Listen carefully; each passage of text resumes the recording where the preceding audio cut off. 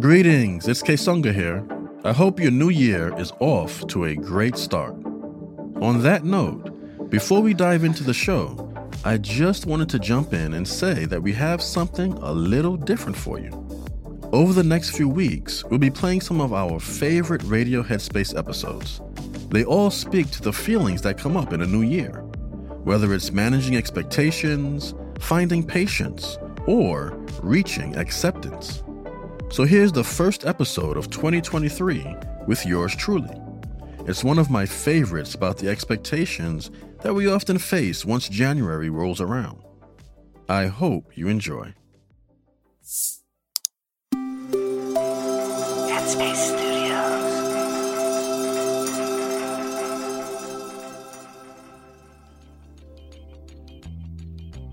Greetings, and I welcome you this Monday to Radio Headspace.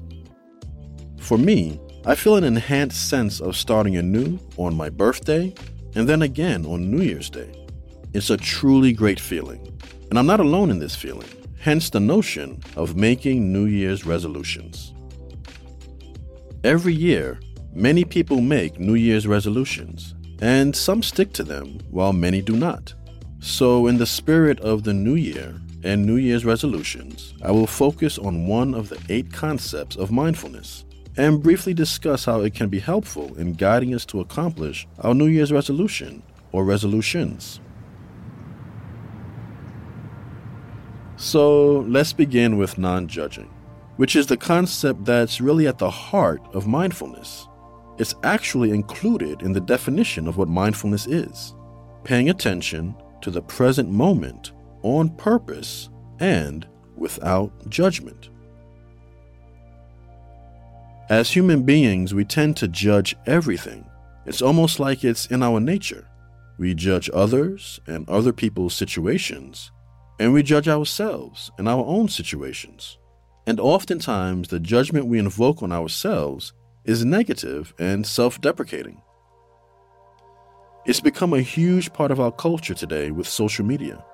We look at other people's quote-unquote lives, and we pass judgment on them. And then we compare what we see to our own lives, passing judgment on ourselves. This can lead to increased stress levels, anxiety, and possibly even depression. And so how does judgment pertain to our New Year's resolutions?